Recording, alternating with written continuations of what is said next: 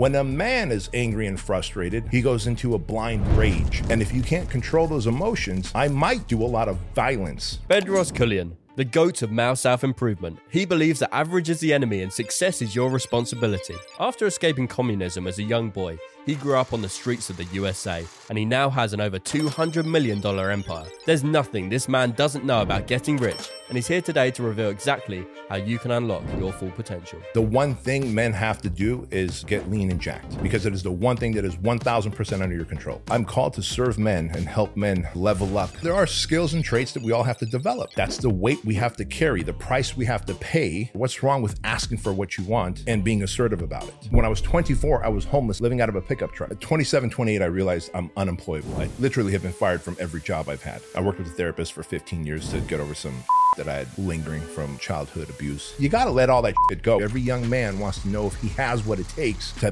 be with the men. So what do you think is the main skill that men are lacking nowadays? We're all the same. No, we're not. You are not allowed to let your emotions run wild, fellas. How do you want to serve humanity? I sit on a few million. I do like having cash. It feels good. No, bro. Everything's a test. This is a test. If we go to dinner, I'm going to wait for you to eat first because I'm testing you.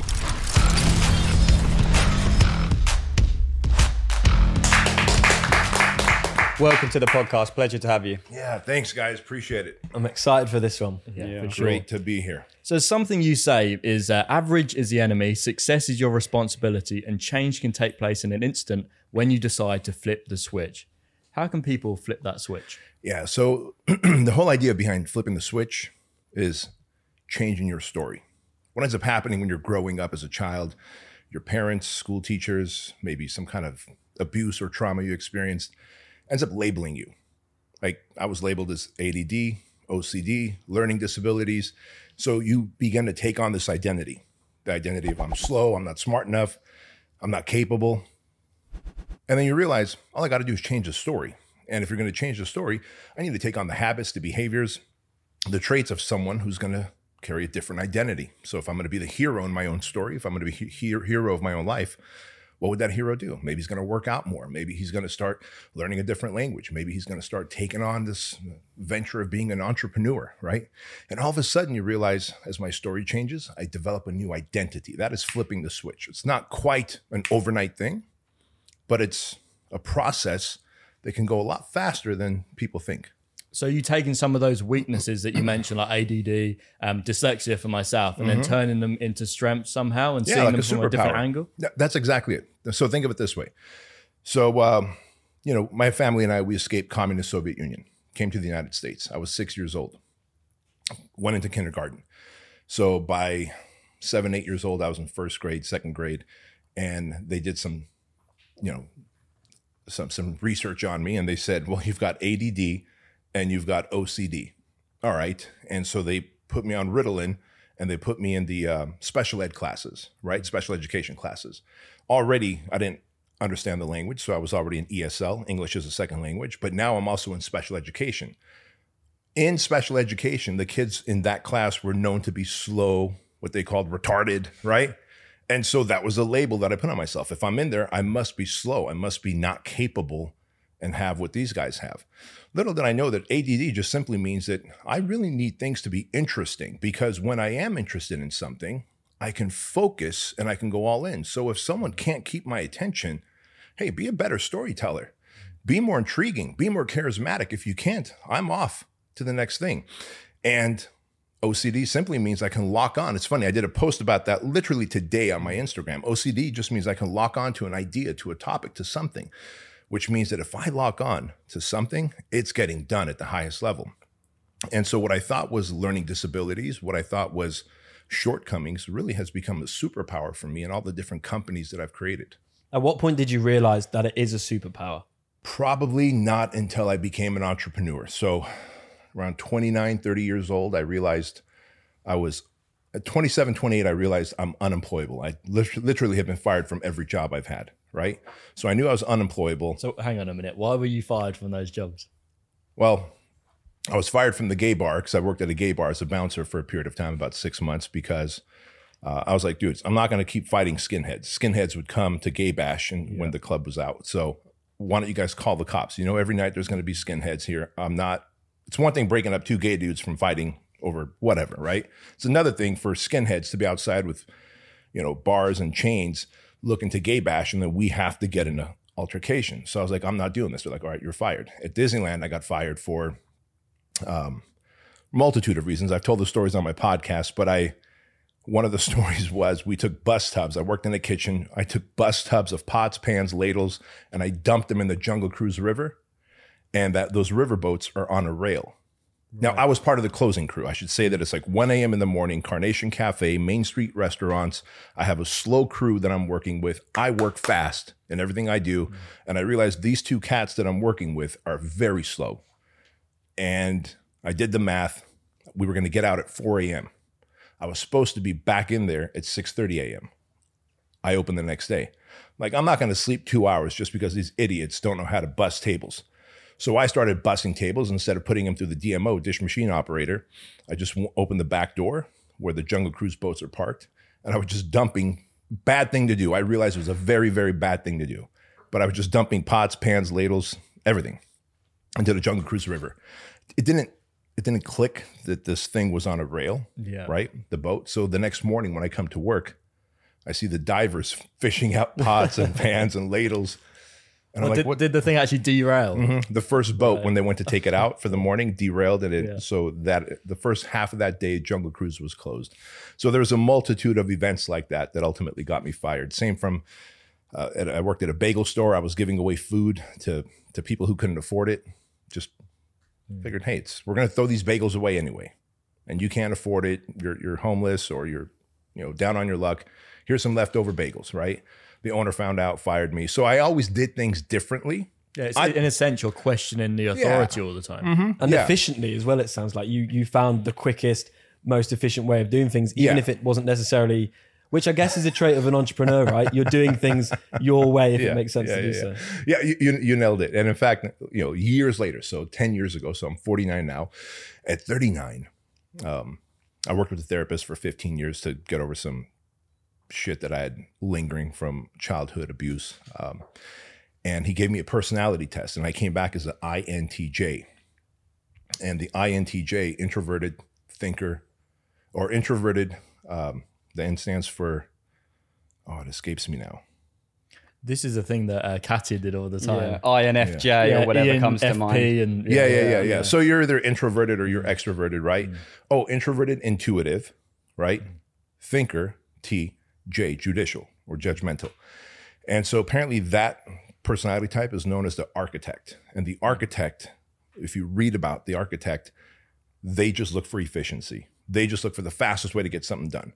And when you're young and dumb, that personality type leads you to cutting corners that might not be the best way to go about it, right? And that's, in hindsight, that's what I did.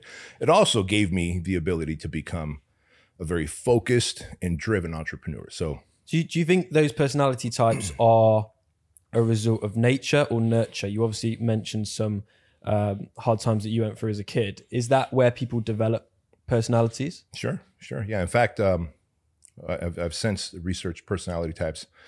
And whatever your personality type is, like I said, mine is an INTJ. Under stress, under chaos, your letters will flip. Right. So I become very extroverted under stress, under chaos. Like if something happened, then I would be the one to take charge.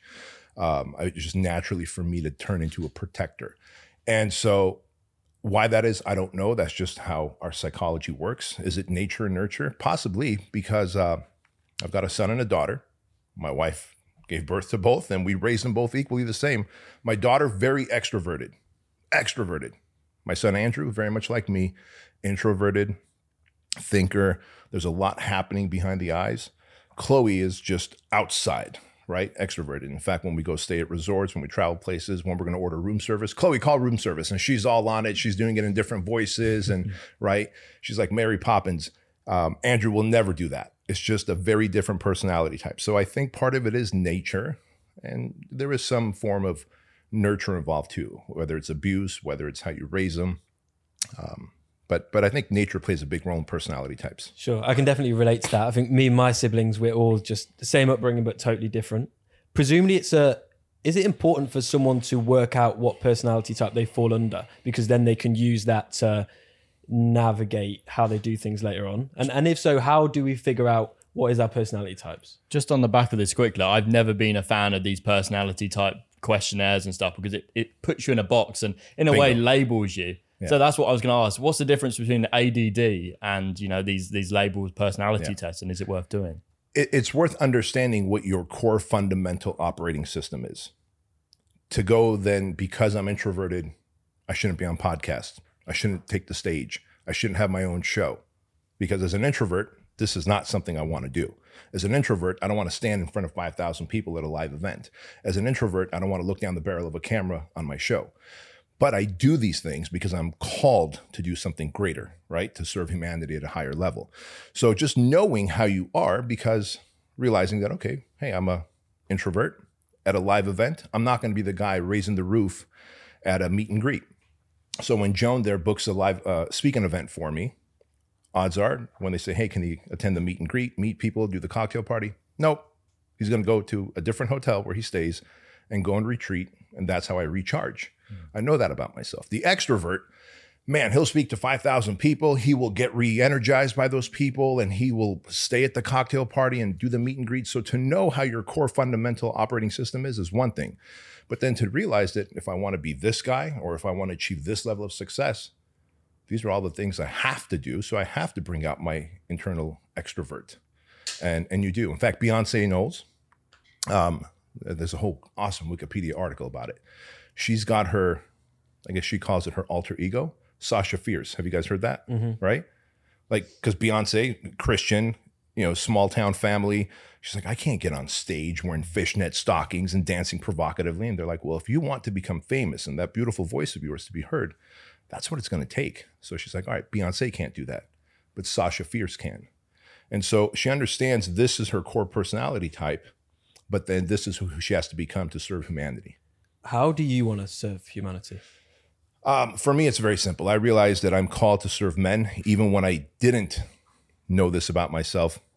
When I was a personal trainer at a big box gym, the other personal trainers, the other guys in the gym would just come and start talking to me, come start rapping with me, just come telling me their problems, asking me for help with their shit. And I didn't even know how to help myself then, let alone them. I just was this, wherever I went, I was big brother, right? And in fact, my wife, who I met in one of those gyms, she was a personal trainer. She goes, you know, you seem to be the Pied Piper of broken men. I was like, tell me more. She goes, I just noticed that if you're not training a client, you're just hanging out, watching the gym. Just guys seem to come and talk to you. There's always a group of dudes asking for your advice. And she goes, I could tell they're all like kind of broken men who are looking for some guidance, some direction, a path in life. I go, that's interesting because I'm still looking for my path in life. This is before I was an entrepreneur. I was getting paid to be a personal trainer. So I knew that I was already drawn to that. And so I'm called to serve men and help men really level up in terms of self-mastery, which is to develop financial sovereignty, to be able to think for themselves again, to embrace their masculinity. It's okay to be able to share your thoughts and to be able to want to acquire things, a nice watch, nice clothes, to have multiple cars, have you know, impact and legacy. Like none of that is toxic. We've been told it is over the last 15 years. And through ideological subversion, we've been brainwashed by media and television and movies and universities and even churches. And I think men realize like, hey, I don't feel right being muted. I don't feel right. Something doesn't feel right being this way. I don't think my natural instincts are toxic. And so when they hear a logical voice go, dude, it's okay to want to be jacked. It's okay to want to be rich. It's okay to want to acquire things and wealth and to be able to, you know, be in the 1% of society. Like, yeah, okay. Yeah, it is okay. So that's what I'm called to do. And I think I do it well. Do I have my share of enemies? Sure. But that's okay. Jesus has his own share of enemies. Why wouldn't I? Do you think over the course of these last 15 years being the Pied Piper of broken men, that the number of broken men has increased? Or is it just becoming more prevalent because of the internet and all of these podcasts? Good question. So first off, as when my wife, who at the time was my girlfriend, said that, they were just men who were lost and confused, like most of us are. And the reason is you think about this, you don't have a dad in your life, maybe 50% divorce rate, right? So these guys didn't have dads in their life. They didn't have a male figure to give them some direction. And if we know anything about history and anything about men, all men need a rite of passage. When you're 13, 14, 15 years old, you're looking up to the older boys in your community, to your older brother, to your dad for a rite of passage into manhood. Tribes, cultures, for thousands of years had a rite of passage for their young men to become the men of the tribe and to win a seat at the table. This is how tribes grew and protected themselves from the opposing tribes. And all that went away. And so it's not so much that these men are broken, it's that they don't have a male figure to be able to model what being a man is about, right? And so they're confused, they're lost. Does the internet do a good job bringing these guys together? Sure, the algorithms go, hey, if you like cars and money and want to better yourself, you might want to follow this guy, that guy, and that guy.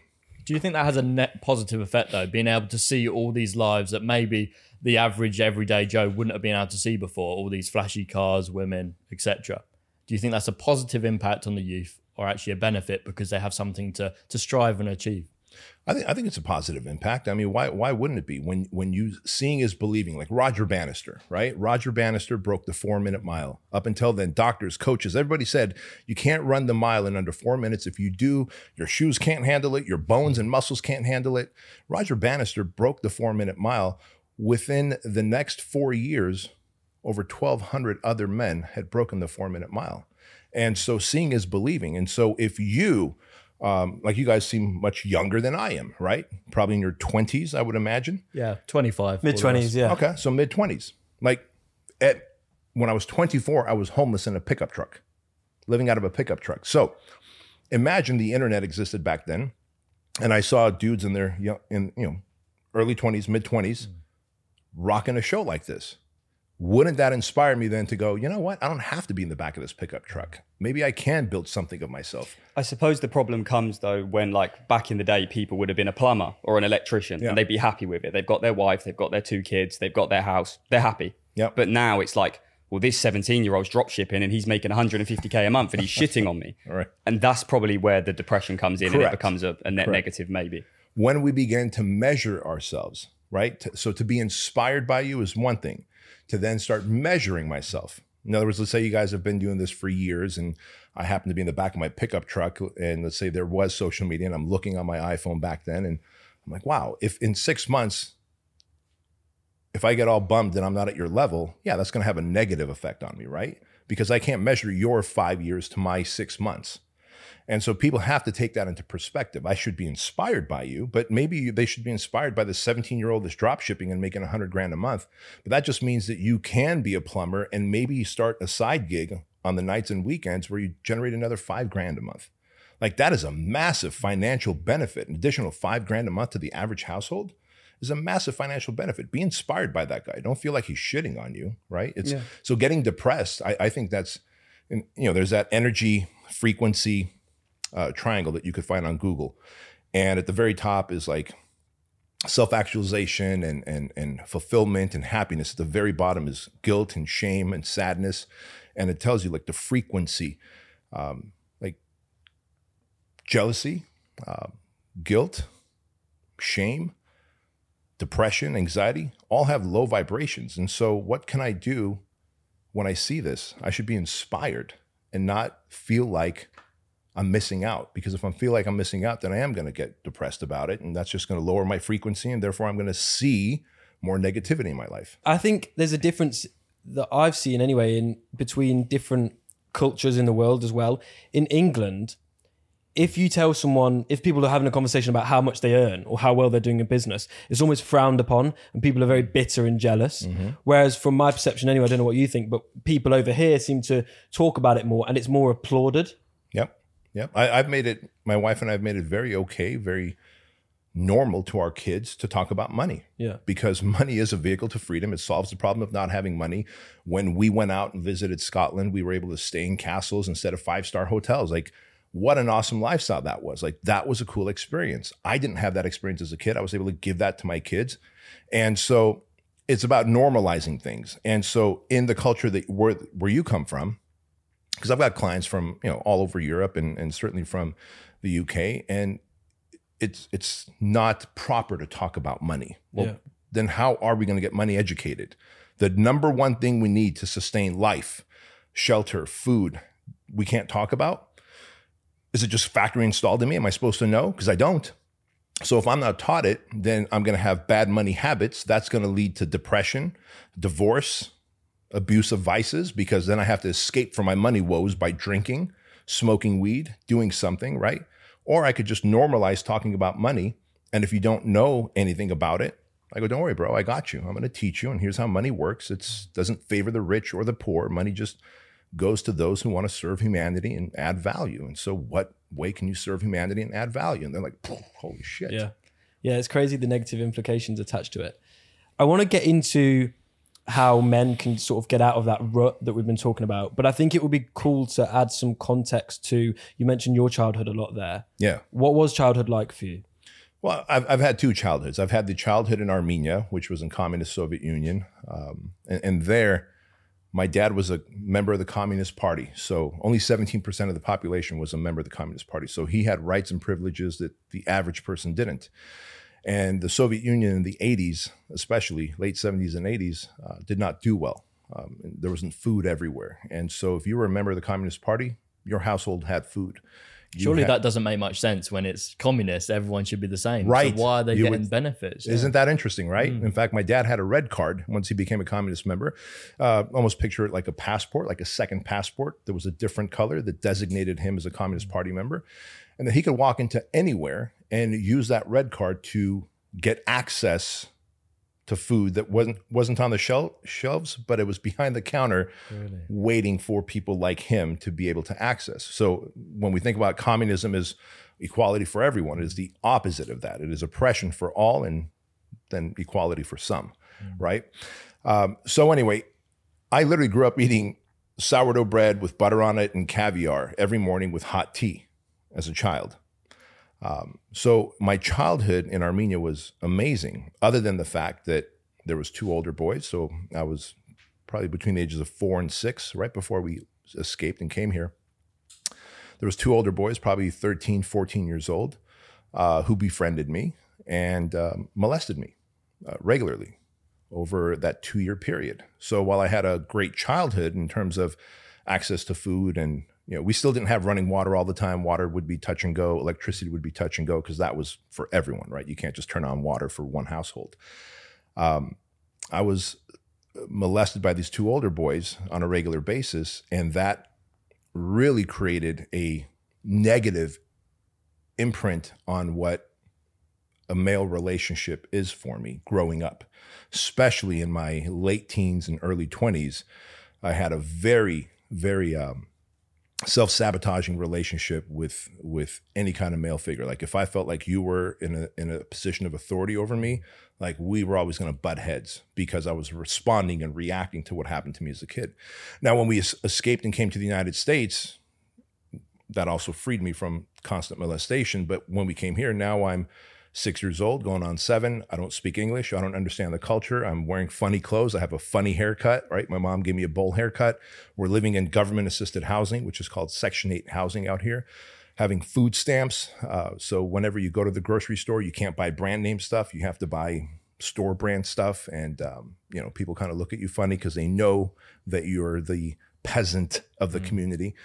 And so I literally went from like the Cinderella life, with the exception of being molested, to this life of like, holy crap, man, I'm being beat up in these gang-infested apartment complexes. No one likes me. We keep changing homes and apartments, and therefore I keep changing schools, so I don't have much friends. I hated my youth out here because it was constant change and constant chaos.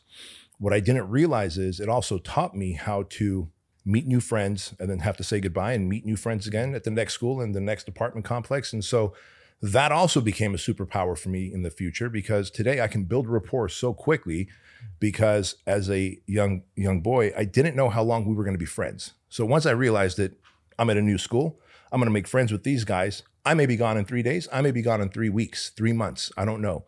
But when I go to the next school, I'm going to make friends again. Why was you being moved around so much? It's just, you only have, so Section 8 housing pays, so what you do is you pay a modified rent, right? And so if my dad found an apartment complex where hey, that complex, the rent is lower, which means the modified rent that we pay is lower. That means more cash in our pocket from the 3 jobs that he had, right? That means if it was closer to one of his more important jobs, that he wouldn't have to take all 4 buses to get there. He would take 1 bus, and therefore it would save us money. So it was always a money situation. In fact, I remember my dad saying we would run out of money before we run out of month. Every single month, we would run out of money before we run out of month, which meant he either would have to pay for the gas bill or the electric bill or the water bill, but we couldn't pay for all the bills when we lived in Section 8 housing. And so as you move around a lot, you, of course, when you go to a new apartment complex, you're going to have to go to a new school if it's far enough away from the other school. Because here, I don't know if you guys know, there's like districts. Yeah, so, we call it a catchment area or something like that. There you go. Yeah. Very similar. So we have districts. And so I moved to a new district, you go to a new school, and I very quickly had to make friends. But what a superpower that became. Like, it sucked back then, right? Because I can't say that I have my dear friend from elementary school, junior high. Even I even went to two different high schools. I can't tell those stories of, the sport teams that I was on, because I wasn't on any sports teams. I didn't have any childhood friends that I could lean on today. But what I do have is the ability to build rapport, to connect with people quickly, because I didn't know how long I was going to stay there. And so I had to develop that skill. How did you nurture an abundance mindset when it comes to money? If you're always getting told, the month's going to run out, the money's going to run out before the month. Yeah. And being drilled into you all the time. Yeah. Truth be told, up until about my probably at your guys' age, about 24, 25 years old, I was in a scarcity mindset. To me, money was not for foreigners. Money was not for uneducated people. I dropped out of junior college, not even regular college, junior college in 31 days. Like, I realized this wasn't for me. Barely made it out of high school. So I knew, like, okay, blue collar, you don't make money. Foreigner, you don't make money. Uneducated, you don't make money. Well, I became a personal trainer. Unbeknownst to me, just because I loved fitness, right? Fitness changed my life. I was a fat kid all throughout school. When one of my classmates taught me how to work out, I lost 30 pounds before my senior year of high school. And I was a new man. Like, never mind the physique, the confidence, the ability to connect with people, just went to a whole new level. I was like, I want to do this forever. So I became a personal trainer. You could just get certified. It was like $50 to get certified, takes, study some stuff. And so lo and behold, when I start, sometimes I realize I've had many lucky breaks in my life, but that's also a byproduct of, like, if you constantly show up, one of those doors are going to give you a lucky break. So I think that's the key part that people miss. Just show up. You just got lucky, but they're never trying. So how are you going to get lucky? Right. And so I knew that, okay, well, I dropped out of college. So if I want to make good money, I'm going to go be a personal trainer. And the more people I can train, the more money I can make. Well, I didn't even connect the dots that the only people who can afford a personal trainer are pretty wealthy people, right? And so you have built-in mentors. And I had 4 personal training clients at the time when I started at this gym, LA Fitness in La Habra, not too far from here, about an hour from here. And one of these guys was a 62-year-old millionaire who owned a software company, Jim Franco, charismatic as the day is long, larger than life personality. He would swagger in at 2:00 in the afternoon to train with me. And, I would look out the door at 1:55 to see what car Jim is driving, because I had realized he's got this old classic Mercedes. He's got this Cadillac Escalade. And one day I asked him, like, Jim, how many cars do you have? He's like, kid, you can have as many cars as you want. I was blown away, man. I was driving a 79 Toyota pickup that was questionable at best, right? And so, what do you do for a living that you can leave your work? It's like, I'm a founder of a software company. I'm like, so you just leave? He goes, well, yeah, I start early, I work hard, but I could leave in the afternoon and come work out with you. And then I go home and I do more work. And he was just blowing my mind. So I had this built-in mentor. And I don't know if he just saw something in me or if I was just asking the right questions in between the workouts. But at some point he started hanging out after every workout. And if I didn't have a client after him, he would just start speaking success into me. And he would start speaking truth into me. Like, he goes, you realize why you only have 4 clients and you're still a bouncer at that gay bar, right? Because I would complain about, I'd have to go to sleep at like 3 a.m. and then be here in the gym at 5 a.m. the next day because I'm working at the gay bar. He goes, you're a horrible closer. You don't know how to sell. I'm like, I beg to differ. I sold you 6 months of personal training 3 times a week. You come in here. He goes, yeah, but you took my order. I knew I wanted to train with a trainer 3 times a week. You just fulfilled an order. You're like a waitress He didn't even say waiter. He said, you're like a waitress at a restaurant, right? He was very harsh with his words intentionally. And I, again, took offense to that. I go, well, Jim, if I can't sell, then how do I sell? The next day he shows up with 3 books, right? Brian Tracy, Tom Hopkins, and Zig Ziglar, all sales books. One of them was like real estate sales, but he goes, everywhere he says real estate, just read fitness. I go, fine. I read the books. A month later, I give him the books. He gives me cassette tapes of Brian Tracy. I think that's the key difference, though. Most people, if you gave them the books, they wouldn't bother reading them. Right. And that's where the advice would stop. But because you took action, he wanted to help you more and more and more. That's exactly it. So I guess to answer your question, the abundant mindset came from Jim when I realized he could have 3 different cars at any given time. He can live. He invited me for lunch one day to his house in the hills. Like, you're overlooking the city. And I was like, dude, I'm the peasant that lives way down there. Like, you're looking down on me. I want to look down on someone one day. You know, like, I want that life. Yeah. And so again, the Roger Bannister factor, seeing is believing, right? And then to have someone who takes the time to believe in you, you realize, well, they might see something in me. So when you don't have the confidence, you're almost riding on their confidence that they have on you, because why would a millionaire take time to invite me to lunch to his house? Why would he bring me these books that are so coveted for him, right? And as I started reading those books, I learned about the abundance mindset. I learned how to sell, how to market, how to influence, how to overcome objections. And my confidence just kept soaring. I kept building more clientele at that gym. The only problem was I would get a small commission. The gym would get most of the money. And one day, Jim Franco said, have you thought of opening up your own personal training studio? I was like, takes money to make money, Jim. He goes, no, it doesn't. Because I had that belief system. Like people tell me today, well, you're rich, so of course you can make more money. It takes money to make money. It's like, no, it takes adding value to make money.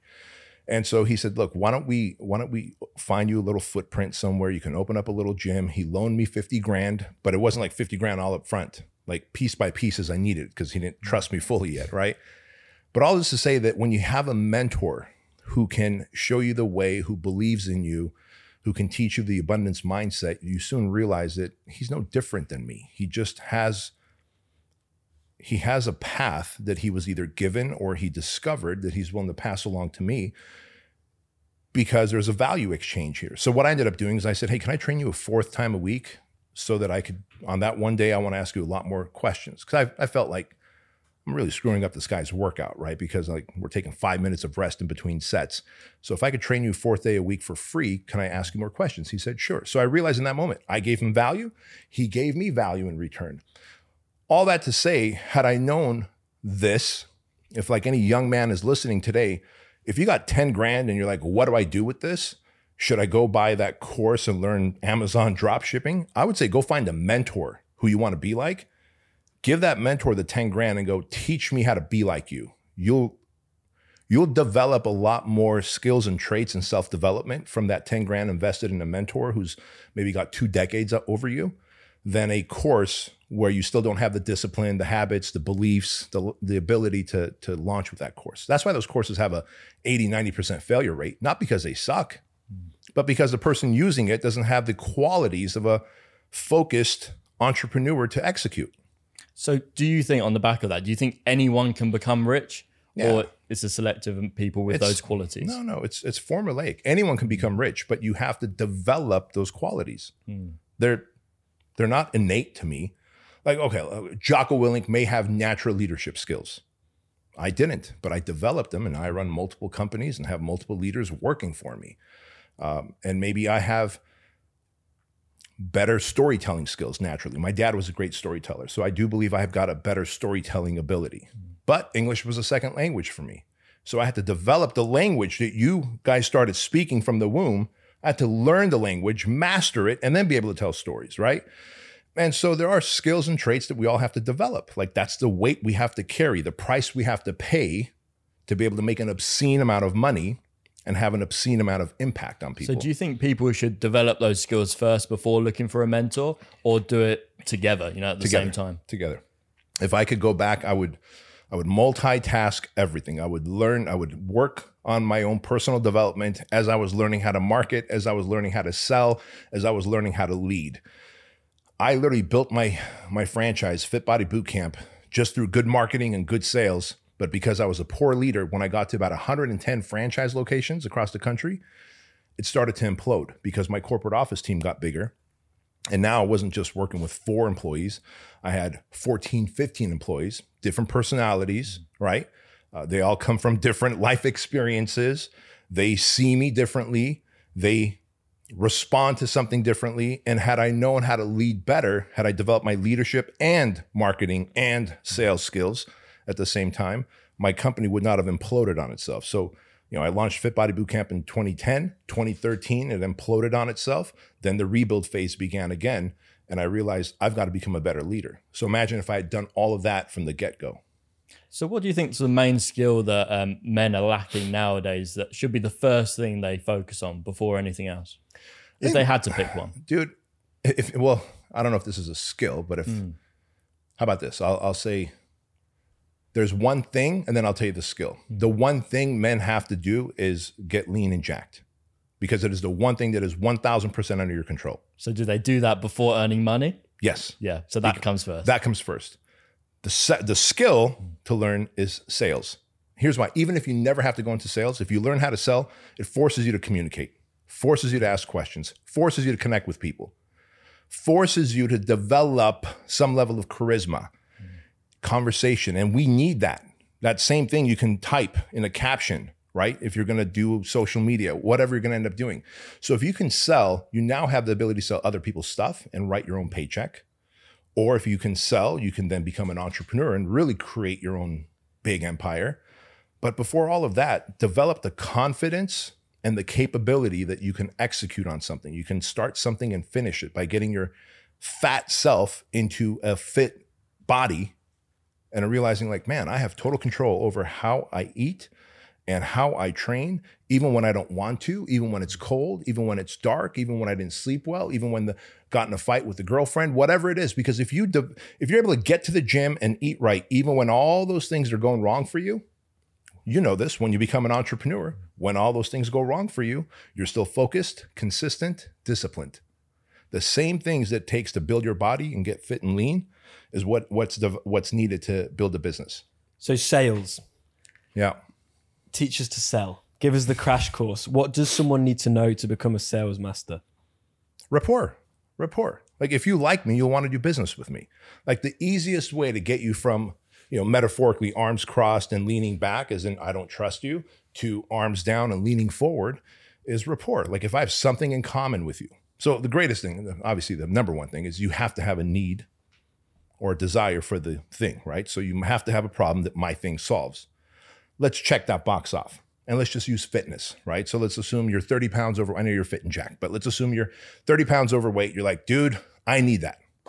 But if you don't like me, if you think that maybe I'm a shyster, if I'm snake oil salesman, or you've heard something bad about me, that he sells you big personal training packages and then he doesn't show up half the time, he's just inconsistent. Well, my reputation is not really going to lead to a successful sale. So we have to build rapport, likability.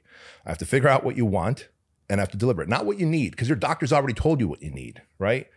You need to lose weight, you need to eat better. You're like, yeah. And you just don't give a shit. I have to figure out what you want. So like if I could build rapport with you, get you to know, like, and trust me, get you to want what I have instead of just need it, then the only thing there is what's stopping you from doing it. Because there's obviously irrefutable proof. Look at all of these people that have gotten results with my program. There's irrefutable proof. So you want it. We talked about that. We connect. Yes. Okay, great. So is there anything that would stop you from doing this 3-4 days a week? No, there isn't. Well, great. Then let's move forward and do it. And so money is, the only time people bring up money is an objection, right? Well, what if they don't have money? The only time money comes up as an objection is when you fail to build value. Because if I was able to build so much value where money becomes irrelevant. So it's not that people don't have the money to pay, they don't have the desire to pay because you didn't build value. So build rapport, find a way to get them to want what you sell instead of just need it, and then build so much value that they go, wow, it's only $5,000 a month to work with you. That's great value. I'll pay that. And it's simple, but people like to complicate things because then they go, that's why it doesn't work. I found that my franchise, my supplement company, my apparel company, my software companies that I've invested in, when I've gone in and I've simplified the model, we've had exponential growth. When the teams tend to complicate it by putting too many processes and procedures in place, it becomes convoluted and it becomes this big tugboat that slowly moves. Simplicity is the way, man. And all selling is just persuading someone that, hey, do you want this? Yes. Do you like me? Yes. Do we connect? Yes. Is the value greater than what I'm asking for in terms of money? Yes. Then are you using a Visa, MasterCard, or American Express? I'm using an American Express. Great. The first number's a 3. What's the next number? Then I'm ready to go, right? But so much of it, people also do this. Well, $5,000 a month. I can't afford this, so maybe he can't either. Now you're transferring weird feelings. Like you got to let all that shit go, which is why, going back to our conversation, get fit and jacked, because it makes you more confident. Once you have confidence, you can sell a car, a house, a fitness program, fucking crypto, whatever it is you're into, right? Selling's not rocket science. It's not. That's why there's kids doing it from home, making an obscene amount of money. Do you think guys have a problem with being assertive as well? Like, when I first started seeing success in my businesses, I actually said what I wanted and I fulfilled on all those things and I hired the people I wanted to hire. But without that assertiveness, I don't think I would have got the result that I wanted. So do you think that's a problem with men? Sure, of course. Being assertive is a big problem with men. And today they've been neutered, defamed, declawed. All assertiveness has been taken out of men. Like every single one of you probably tried to roughhouse with your dad growing up. Like every young boy tries to test themselves against other young boys, against their dad, against their sister, their mom. And like dad's like, no, you can do that with me, not with your mom and your sister. Like we are very assertive. It's factory installed for you to be assertive. Then TV, news media, movies, school system, declaw and defang you and go, that's wrong, don't do that, right? Which, great, don't go poking some kid's eye out in school. However, what's wrong with asking for what you want and being assertive about it, right? I hate all these participation medals they're giving out to bullshit. People. It's like, yeah, winning, you need to actually get a medal for winning, maybe first, second, or third, even though my dad said, if you come second, that's the first loser. So it's only number one, I think maybe should get a prize. But it just seems mental how people are getting prizes for participation. I think school is the problem for a lot of these issues, in my opinion. But then obviously it is an essential part of life. So it's just like, how do you combat it? Well, is it essential though anymore? School. I would say so to a certain extent. But I think also obviously a lot of what does school do? Let me challenge you. Let me challenge you on that. And I challenge you with love. But what does school do today that is so essential?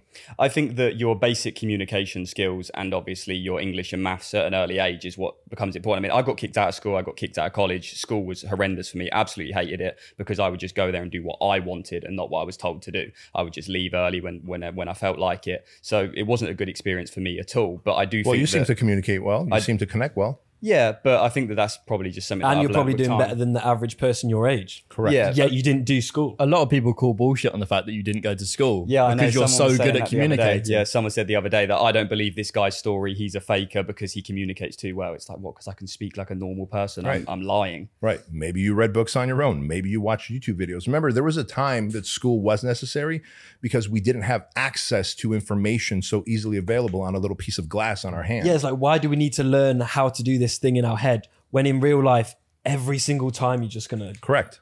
Google it? Well, I think to summarize what I was saying, I think early school is important because it teaches you them basics that you need to know to go and progress. But I'm going to challenge you again. What basics? The English, maths, and A decent mother and communicating with- father should be able to teach you that. yeah, but then it's also, I guess, the communication as well, having to deal with them kids in the playground and you know, just the general nature of school. I think It's also there a is something case to it. of like your mum might not be around because nowadays, you know, women are in the workforce and your dad's going to be at work as well. So where are you going to learn those things from? That opens up the conversation to something greater then. That's really the problem is there used to be a time that the family and the community schooled, right? Schooled. Now it's become a structured process with ideological stuff that are literally put into a young child's head. I don't want that brainwashing just so you could communicate with other kids. Now I got to unindoctrinate my kid, right? I'd rather homeschool them. I'd rather figure out a way how to have 2 income streams so my wife could stay at home. When I met my wife in the gym, I said, hey, one day I'm going to be a successful entrepreneur. She was going to school, Biola University, the Bible Institute of Los Angeles, which is weird because everyone has a degree in something. In her case, it was a degree in physical therapy and a minor in Bible studies, but that's beyond the point. I said, if you have a job and I'm an entrepreneur, then does that mean our kids are going to be inside of a daycare? Because I don't want my kids to see the inside of a daycare. So if we're going to get married, if this dating is going to go beyond this and into an engagement and a marriage, like, you can't have a job. She was like, cool. Well, you better be a good entrepreneur and make us enough money where I could stay home, because we live in California and life's expensive here. That held my feet to the fire. She stayed home, never had a job, raised our 2 amazing kids. They communicate well.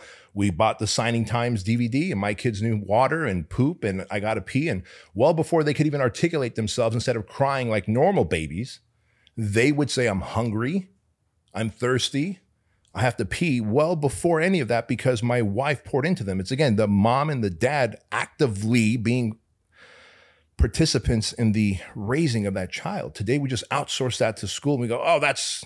It is interesting what you say, because I mean, I hate school just as much as the next person. Of course, I think bro. It's awful, but it's fucking stupid. I've always just, I guess it's just, blindly thought that the early days in school are important. But I mean, when you put it like that, I suppose some of the benefits you got was building rapport from switching school to school to school. Maybe, I don't know how you approach that with your kids, but how did you kind of fix that? I actively teach them. I'm Okay. like, do they go to school? they went to private school, Right. which is very different because it's not standardized by the government. They go to private school, and and part of their private school is all the world traveling that we did, right?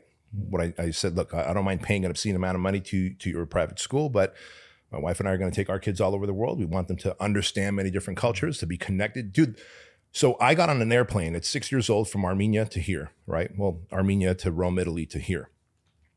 Didn't get back on an airplane until I was 26 years old again after that. All I knew was people in California. When I heard someone with a fancy accent like yours, I was like, holy fuck, you guys must be from Mars, right? My kids, since they were babies, were interacting with people from Europe, Britain, Scotland, Ireland, all of the Asian continents. And I share that with you because they are so well-rounded and they get along with people so well. But when I found that Charisma on Command channel, I don't even know. Yeah, I love that. He's coming on the podcast at some point. Perfect. I was like, son, start watching this video. Daughter, start watching these videos. I want you to develop charisma. I want you to develop storytelling. Like, I would find channels and we'd watch this. It's like 9 minutes long, and then we're going to talk about it, right? Again, I was invested in my kids. Our parents didn't do that. But that doesn't mean that we can't change the way that we parent, right? If we just go, this is how it's always been done, then we're always going to raise generations that are indoctrinated by what the government wants, and the government is the opposition. And the government, by the way, is just people that have greed glands that secrete, and that greed gland secretes because the pharmaceutical companies, military industrial complex, the big giant food corporations that are poisoning you are bribing them and saying, educate kids on this. Teach them that Cheerios and Frosted Flakes are healthy. What the fuck? How so? And teach them to not think for themselves and to pass the test and give the answer that the book says is the answer, and so you can become a worker and do as you're told, rather than going out and thinking. And then about after things. all of that, not teach you anything about money at all. At all. And therefore, not one thing. that is. But that's by design. They don't want you to know about it. And then you get these, well, like, I know people that, like, they'll be like 17, 18 years old, and they just get a stupid little fine, like a $30 fine from Parker, just some bullshit. And they don't pay it because they just think, oh, that's just bollocks, whatever. They leave it. A year later, credit score is absolutely in the toilet just from a £30 fine that they didn't know would impact them like that because no one taught them. no one taught them. So if you don't have a dad around, I didn't grow up with a dad, but fortunately I just know these things through things like YouTube, and just luckily I caught on to a few little things early. But, I could have been in that position, and it's hard, what do you do? But building on that, you have like a program that's for like young boys and their dads. I don't know too much about it, but I find that interesting. So could you expand on it? I'm glad you brought that up too, because so many years ago, so my son is 18 years old now. His name is Andrew. And when my wife was pregnant with Andrew, my wife's uncle, who's an awesome entrepreneur, and he's currently now the CPA for one of my companies, the certified public accountant for one of my companies, he gave me this book entitled Raising a Modern Day Knight. I was like, he goes, highly recommend that you read it and maybe consider raising your son this way. I read the book. I was like, holy shit, teaches chivalry and really the old ways of how men would walk on the street side, on the sidewalk, to protect the woman from obviously an oncoming car or something. It's explained in modern days, if you're going up an escalator, the woman's in front of you, you're behind her in case she falls. If you're going down the escalator, then you're in front, she's behind, again, in case she falls. Just chivalry and kindness and how to be just man skills, right? And I was like, dude, this is stuff that I need to learn. At that time, I was 28 years old, 29 years old. And it talks about how there's all these cultures, like for example, in New Guinea, when the boy would turn about 12, 13 years old, the dad would get a group of other men that he trusted, and they would wear these demonic masks and these capes, and they would come into the house early in the morning, and they would kidnap the boy. And of course, the boy would panic. He's seeing these like men in demonic masks, and of course, he's holding on to mom, and mom is in on it, but she's, let go of my boy. He's my boy. Don't steal my boy. Sounds like a YouTube prank gone wrong. Yeah. Right. So they take the boy out into the front of the house, the hut, and they just start beating the boy up. Soon this boy starts fighting back, and they let him win. And when they let him win and he wins, the dad takes off the mask and puts it on the boy. And he says, you have now won a seat at the table where we're going to pour into you and help you become a man of the tribe, right? Teaching the values, the belief systems, the rituals that men have. And the reason is, we have to remember that there's nothing significant that happens that says, hey, you are now a man, right? Sometime at 12, 13, 14 years old, you start getting a little horny. Maybe your voice changes. You develop a little bit of peach fuzz. Like, what's happening? I'm still rocking right? that now. Right, yeah, you're almost there, right? Yeah. But think about what happens to a girl. When my daughter Chloe had her first period, her menstrual cycle, my wife was like, hey, you're now a woman. Like, there's something very physical. Like, you have breasts and you have a menstrual cycle, you are now a woman. There's something very physical that happens that says you're a woman. Nothing happens to us that says you're now a man. Like, it is a tribal thing, ritual that must take place. In the Aborigines, they would take their young men that were 12, 13, 14 years old to the edge of the forest as the sun is going down. They take a knife, they just make a little gash on him so he could bleed, hand him the knife and say, go into the forest and fend for yourself. Come out when the sun comes up. We'll be standing for you right here, waiting for you. When you do, you've now won a seat at the table. So it's a rite of passage. We need a rite of passage. Every young man wants to know if he has what it takes to be with the men. This is why you're trying to roughhouse with your dad. It's instinct for you. And so that's all gone away. Boys don't know if they have what it takes. And so they go, you know what? Let me take this weapon and go and do a school shooting. Guns have been around for an awful long time. Just there was dads around who would mold these young men and teach them how to deal with anger and frustration. Because when a woman is angry and frustrated, she might cry. That's how her emotions might show up. She will cry and maybe have a couple of glasses of wine with her friends and talk about it. When a man is angry and frustrated, he goes into a blind rage. And if you can't control those emotions, I might do a lot of violence, right? And so a dad's job is to go, hey, son, what you're feeling, let's go to the gym and take it out in the weights. Let's go and box. Let's go and put the mats out and roll, right? There's so many other ways that men can go and work through their anger and frustration. But today they say, hey, look, we're all the same. We're all the same. No, we're not. You are not allowed to let your emotions run wild, fellas. You can feel emotions. You can't let them run wild because you can do a lot of violence.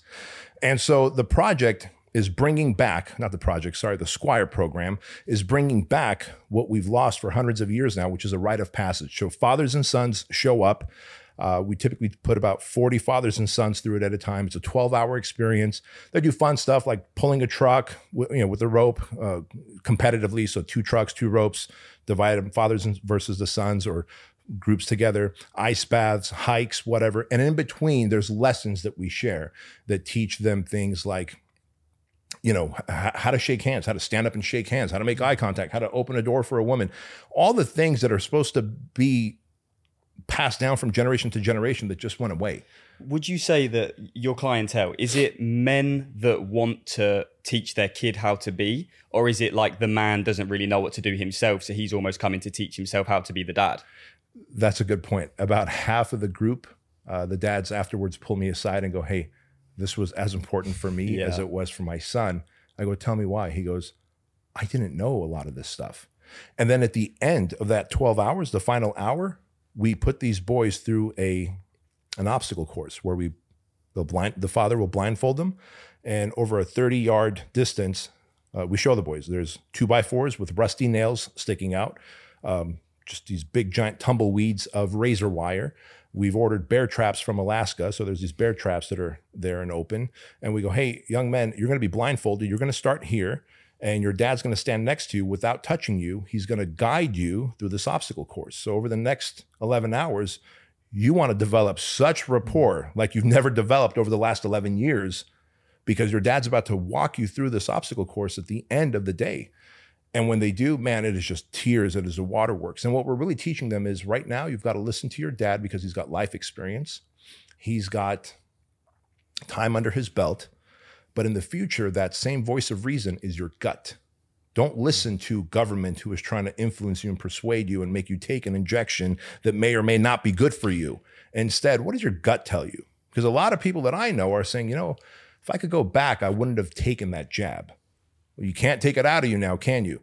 You didn't listen to your gut because your gut wasn't tuned in, because no one ever told you to listen to your gut, because you've been told by the system since you were a little puppy, follow the rules and become a good little worker ant, right?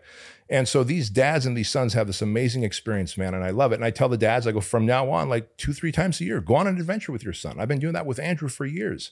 And it's just such a cool thing, man. And now my son is going to mentor someone else, like his kids and people in his neighborhood. And that's what we need. What should the kids do that don't have a father like that? Because as I said, I grew up without a father. And I also have a lot of friends who, if they were to go to their dad and say something, he'd probably just say, ask your mum. Right. Your mum runs the household. This is actually incredibly common at the moment, is men just saying, ask your mum. What does your mum think? They outsource their responsibility. It's so strange. Yeah, it's weak. Well, it's not strange. It's by design. So what does that kid do? That kid, this is why your guys' show is so important. Like shows like this, why YouTube is so valuable. I know there's also a lot of shit on social media, but there's also so much great value, because if the right little ears hear this, they're going to go to mom or dad and go, hey, can you put me in jujitsu? Can you put me in martial arts? Can you put me in soccer? Can you put me in, or football, I should say, right? Can you put me in some kind of a sport, like something where I can have coaches who will have that positive male influence? Because remember, it does take a tribe. At every Squire program, there's always a few moms whose sons don't have the dads in their life. And they reach out to me on social media and they go, hey, I've got a son. He's 12, he's 13, he's 14. There's no older brother. There is no uncle. There is no dad in his life. What do I do? Don't worry about it. Just send him on over. You don't even have to pay if money's an issue. I got you covered. And Leighton, for example, will go through with them, or one of my friends who's former military will go through with them. Like, it doesn't matter who the dad figure is. You just need an older male. That's why Squire program, right? Knights had squires. That wasn't his dad. That squire's job was to tend to that knight's armor, to his horse, and in the process, learn from that knight the way of men. And so it doesn't have to be your dad. It could be a coach. It could be a mentor. But that young man who's listening needs to go find his male mentors and replace, metaphorically, the dad who should have been with these coaches and mentors. From what you were saying to me earlier, it sounds like what people need to do is like just come up with and learn one high value skill, because you met your mentor. But first, you'd learn how to personal train, and that put you in a position of value where they could meet someone. So I think people who are stuck at home and they have no father figure, they should just focus on learning one skill that will then unlock the world, and they can expand from there. That's what it sounds like to me from your story. You're right. And in today's world, I believe that one high value skill is sales, because you could do that from anywhere and you will have access to a lot of great people. Like if you're selling for someone, odds are that someone has some level of influence, right? If I'm a young man and I'm going to sell for you guys, if you guys have a course, an education, a mastermind program, something that you're selling, well, you guys probably have access to other great people that have sat in this chair. Man, if I could sell really well and really like get noticed by you as one of your army of closers, I might move up the ranks, and one day you might be like, hey, dude, what can we do for you? I'm like, holy shit, man, I'd love to just come and watch as you're interviewing people. And then maybe, just maybe, one guy sitting at that seat takes interest in me, and now I can put sweat equity in, right? They've got the audience, but I'll do the work. And now I've become a 10% business partner with some legend who's sitting in the seat. I've seen that happen many a times. That young man standing right there is in that position right now. He doesn't work for me. He works with me. He's building his company as he's building my company. And so I share this with you because, again, that one high value skill of sales, I believe, can open up many doors. And it's not impossible. And it's not just for the gifted. It's something that you can learn. So earlier you mentioned a few of your businesses. Now will probably be a good time to dive into them a little bit more. Sure. So could you explain like maybe your 5 largest ones and what they do? Yeah. So Fit Body Bootcamp, which is arguably our biggest brand, nine-figure company. It's an international fitness franchise. They're about 3,000 to 4,000 square foot gyms. We market to women, but welcome men. We have hundreds of franchise locations across the world. And I started Fit Body Bootcamp. Here's a great example. Like people go, should you start a business when the economy fails? The housing market crashed in 2008. Personal training, one-on-one personal training was very hard to come by because people were running out of money. And I realized we can do one-on-many and bring the cost of personal training down, group training, so make it more affordable and convenient for people. And so that's how Fit Body Bootcamp started. So that's an international fitness franchise, and we're all over the world. Keuilian supplements. I realized that I've got hundreds of locations with hundreds of clients in them. They need supplements. We can start Keuilian supplements. And again, it took discipline, right? So let's talk about singularity of focus and discipline real quick. I told myself that I would not start my supplement company until I had 500 locations, franchise locations, because it's so easy for the idea fairy to come to us entrepreneurs if you're not disciplined. So you're starting all these half-baked businesses, none ever crossing the finish line.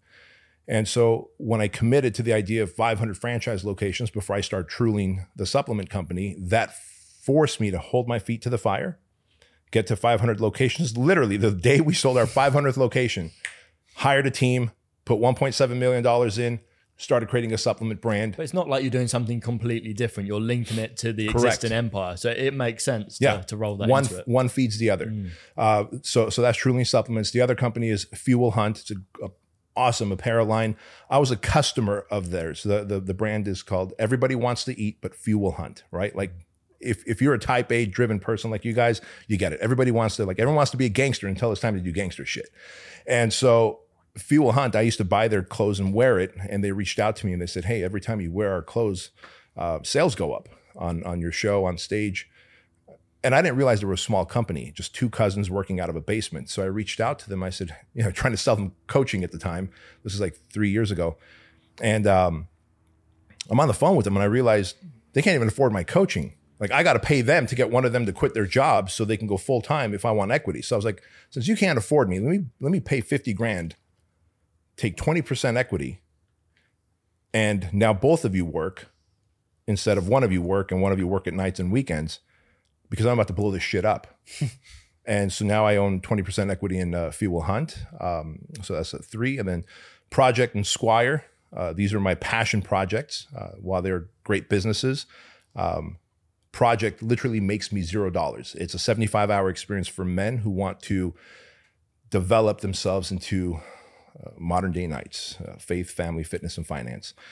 And every class of the project costs me about $100 grand to run, and we make about $80,000 to $90,000 when we run it. But what's great is I make so much money in my other companies that I could literally run the project 3 times a year at a loss.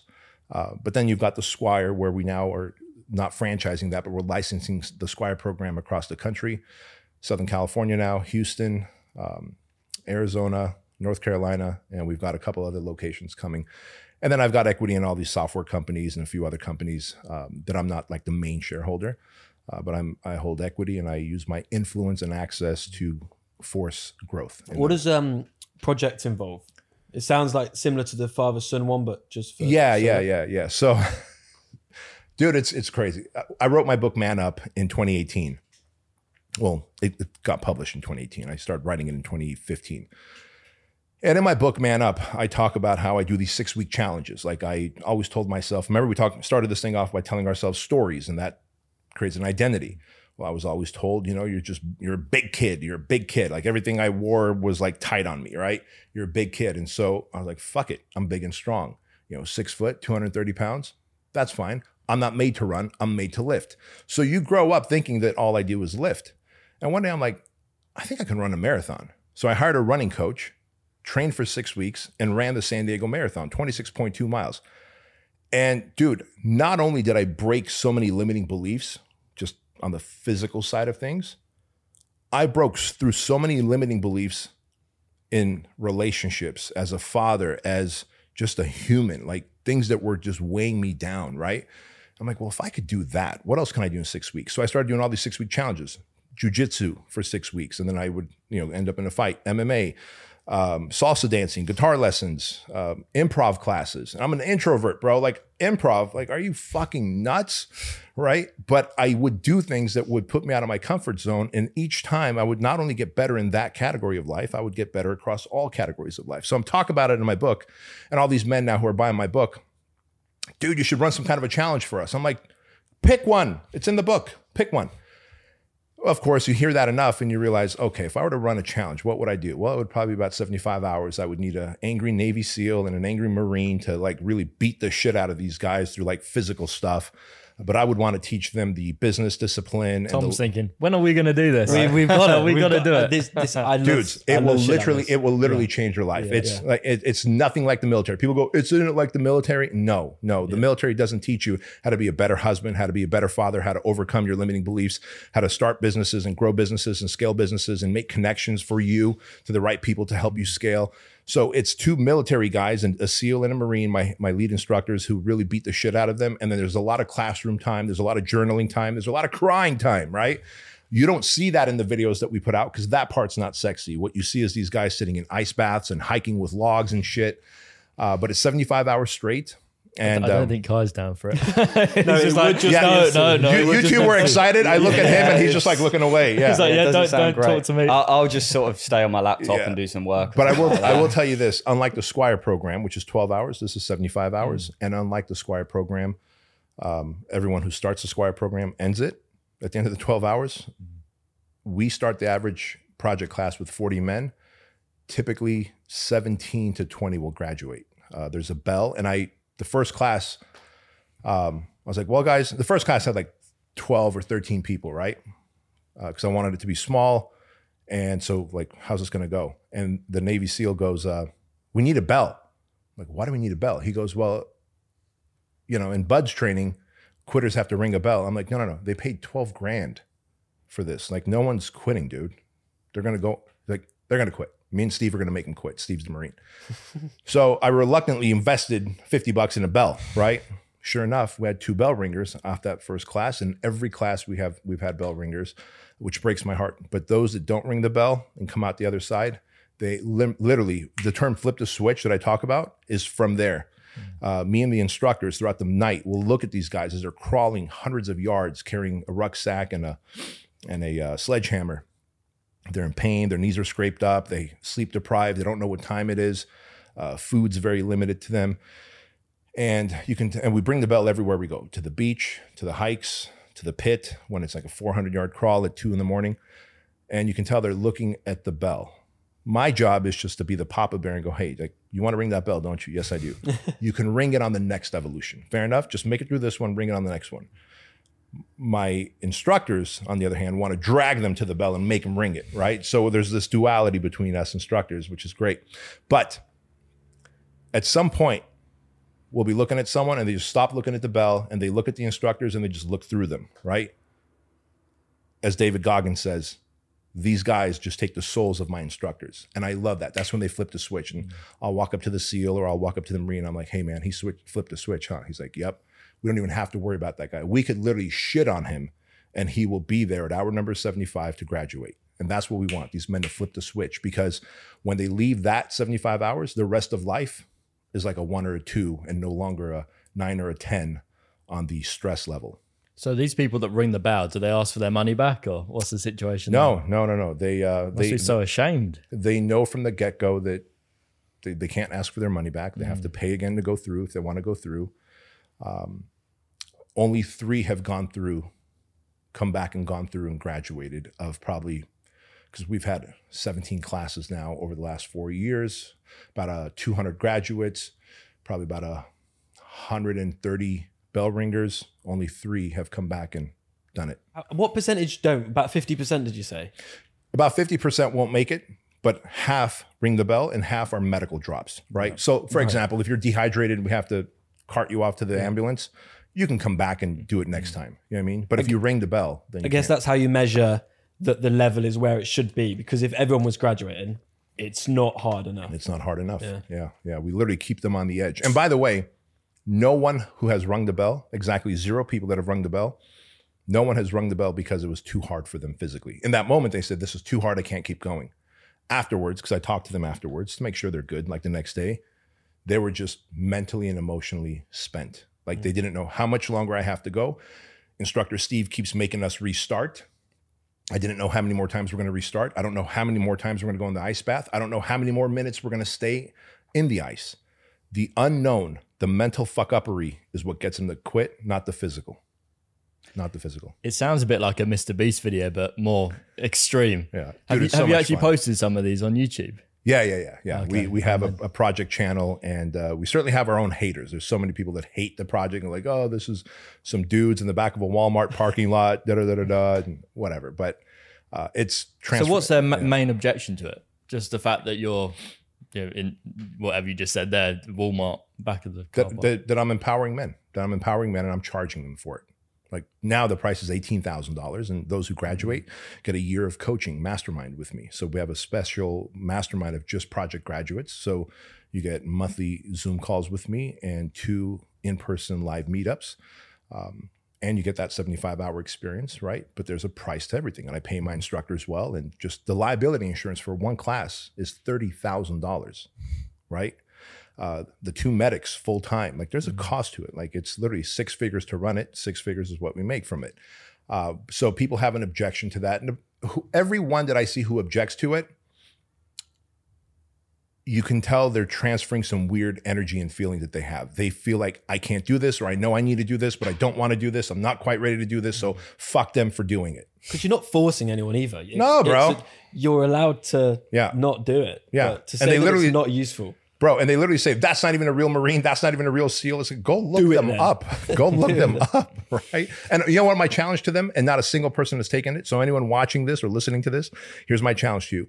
Pay and do the project. When you graduate, I will not only give you a refund, like if you have an objection to the project and think it doesn't work, that it won't change your life, pay and do the project. When you graduate, I'll give you a refund, and I'll pay $18,000 towards your favorite charity. I've told every single hater, because I love trolling the trolls. I'm a troller.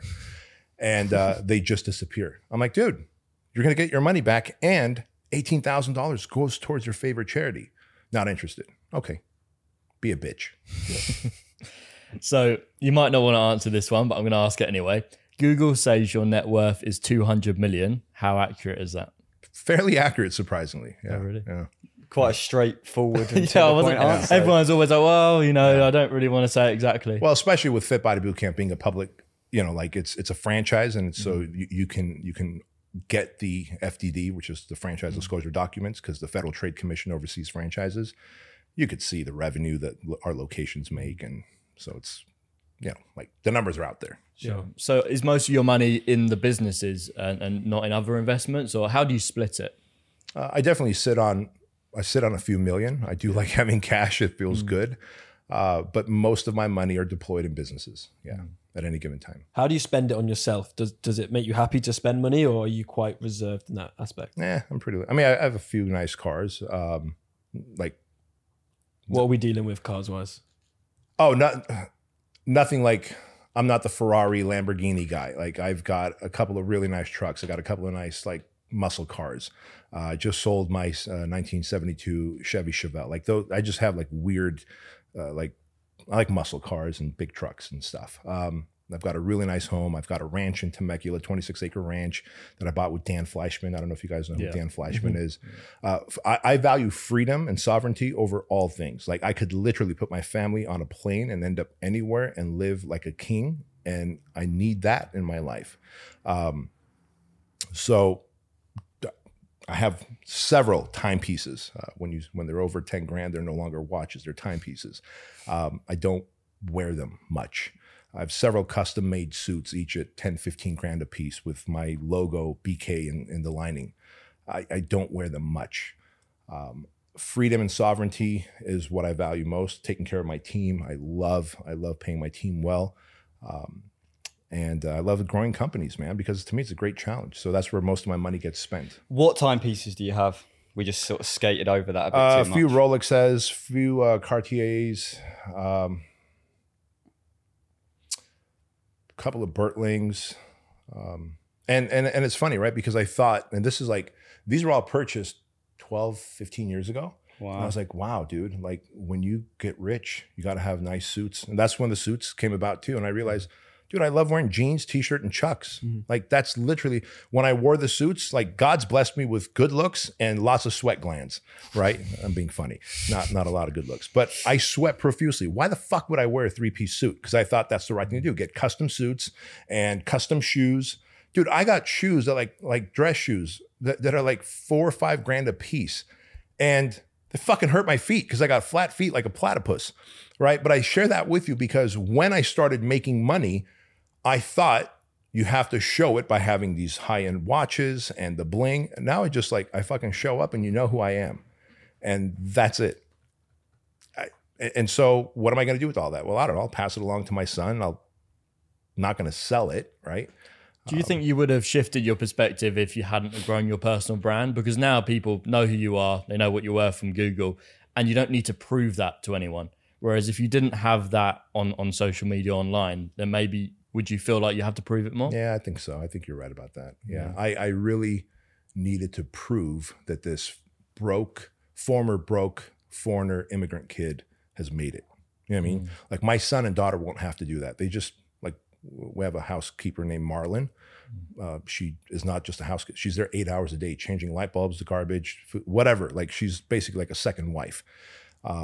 They just know like they're going to have a Marlon in their life. Like I've talked to them. I'm like, when you guys move out of the house, like I know you're not going to do your own laundry. You're not going to clean your own shit. Like, nope. We need to make an obscene amount of money, Dad. Like, they don't give a fuck about watches or all that stuff because they want that freedom like I do. They want to have a Marlin in their life. Like Hugo is outside waiting for us, my driver. Like, that's what I fucking want. We don't Uber here. We have Hugo. I fuck with that so hard. We were literally just saying this in the car the other day. Dude. I want a driver so bad. Bro, I don't know. Hugo's been driving us around for 5-6 years now. Like, that's what I want. What first, a driver or a chef? Driver.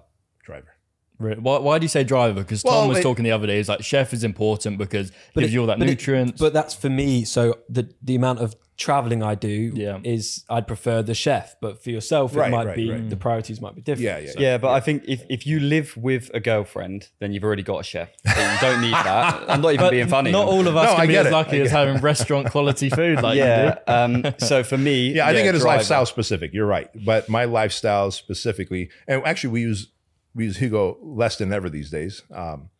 But when I was really doing speaking gigs everywhere and, driving around, going to podcasts and stuff, like Hugo just made it easy for me to sit in the back of the Escalade and do my thing. And then, we're there. Right. And like, we don't have to drive in different cars or whatever. The whole crew just piles up and we do our thing. To me, it's just the quality of life, the freedom, the access. I need that more than anything. And I want to be able to have so many businesses that if the economy shifts here, that business is going to make more money while this one's losing. Like my franchise took a hit. What gym didn't take a hit in 2020, right? We lost 218 franchise locations. My supplement company skyrocketed because we created the Wellness Shot, which was something to help boost your immune system, right? And so I want that because I will never be under the thumb of the oppressor. I come from an oppressed country. To me, I value sovereignty and freedom more than anything. We've spoken a little bit about girlfriends and your wife and your family.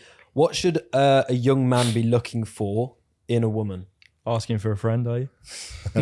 That's a good question. What should I look for? Help me out. Yeah. Well, I think what you want to look for is a woman who aligns with your own core values. So be really specific with your core values. And your core values don't just have to be like, I want someone with integrity and with class and modesty and, who's going to be good with my family and who's going to be a great mother. Those are all great too. But maybe if you like to keep yourself fit, it's okay to ask for a fit wife. If you're like, hey, I don't want a wife who's going to be like training shoulders on Instagram, but the camera angle is right from her butt, then it's okay to say, I want a wife who's not going to be all up on social media. So my opinion is you figure out what your core values are, your highest value system in every category of life, in relationship, in companionship, in family, and how they're going to present themselves socially, in person and on social media, et cetera, in belief systems, even fucking kids. Like, I can't believe when I meet couples and they're like, we never talked about having kids and now we're approaching 40 and I want to have kids and he doesn't. Like, motherfucker, how do you not talk about it? Surely that's one of the first things you ask. Right? Yeah. Like, And then you might go, how many? You're looking a bit awkward. Yeah, I don't. Is that an issue for you? No, I've just never, we don't talk about it. I never talk about marriage or kids. Yeah. But if you never get talk around to about that, you might want to consider if like marriage ever becomes an issue, you might want to ask, right? Like, because if she wants none and you want 4, if she wants 1, you want 3, there is going to be conflict there. Money. How does she spend money? If I'm going to make a lot of money, bro. Yeah, but obviously she spends it recklessly though. Like what girl doesn't? Not necessarily. Yeah. Really? Not necessarily. I wouldn't say Charlie spends it recklessly. She will buy any ad that she sees on social media, and the only reason that she wouldn't spend money is if she didn't have it. So what would you say to Kai in that situation there? Have you had a conversation with her? No, but I don't really mind though. Okay. Like obviously I think it's reckless and it is silly, but like I don't really care. Let me correct you for a moment because I think you're a really awesome kid. You don't mind now. Yeah, obviously that's true. Obviously, When you say you don't mind, let me tell you, you don't mind now because same thing when a young couple, they're in that honeymoon period, the first 14 months, we're like, oh, I love the smell of her breath. I love how she chews bubblegum. I love how she opens her mouth like a fucking horse when she's brushing her teeth. All that is sexy the first 14 months. 3 years later, you want to strangle her for it. Yeah, I'm already 8 years deep. Okay. The point is, it's going to wear on you. So you might as well have that conversation at some point if you plan on marrying her, because if you're like, hey, I don't mind. Well, what happens when you start stacking millions, like 8 figures, 9 figures, right? And you're like, fuck, she's got a insatiable money spending habit and I want to manage my money better. And this fortunately, he has the same habit. Yeah, I'm bad at spending as well. Yeah, we're both just as bad as each other. I think actually, to be fair though, to rectify what I've said, because it probably was just a bit out of context, I wouldn't say that it's like crazy reckless. I would say it's more just like stupid shit though. Yeah. You know, like it's not like ridiculous amounts of money, but it's just like, why have you bought that though? Sure. And a lot of it is like to make themselves feel better, right? Like that's why I bought all those watches. I wanted to show up like an entrepreneur should. How this picture I had in my mind's eye, same with the custom suits and shoes and all that. When I think about the $300,000 or $400,000, hell, probably $750,000 sitting in my closet, in my walk-in closet that I don't use, I'm like, fuck. I could have bought cars. I could have had experiences. I could have bought a few more rental properties with that, like all those other things, right? But I had this idea in my head. My wife, she comes from a modest family. She went to a university that puts faith on a pedestal. She understands that in the relationship that I'm the leader. Like these are all the values that I had, and I asked about all of them, and so we don't have a misunderstanding in terms of how things are done. And to me, that's important because I don't want to build this this tension between us, especially as you get kids, and if she starts getting entitled, then you start getting resentful. That's how people become two ships passing in the night, and I don't want that. So, long story short, to answer your question, develop your core values. Figure out like what is truly a non-negotiable for you in every category, and just go, hey, this is how I carry myself, and this is how what I'm looking for in you. And if she doesn't have it, maybe she's willing to develop it. And if she is, great. If she's not, peace out. I have a feeling it will be so difficult to find someone that ticks every single box, because for example, one red flag for me is a girl who needs external validation. Right. And obviously these days with social media and the choices that girls have, a lot of women do possess that trait where even if they're with you, they do seek that from other sources or whatever. So just as one example, but that's a great point. Like you said, a lot, but not all. Yeah, got to find the unicorns. Sure, they're out there. And like, do you think there's less out there now? Of course, because of social media's fucked it all up, right?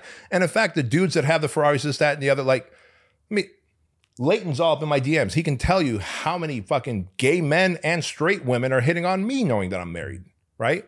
They understand that the person has money, he's in good shape, he has a way about him, like all the things that their instincts are looking for. Like, I need someone to protect, to look after, to give me access to things, because at the end of the day, and then for women, we want something too. Like, the shape that you have just makes me salivate, right?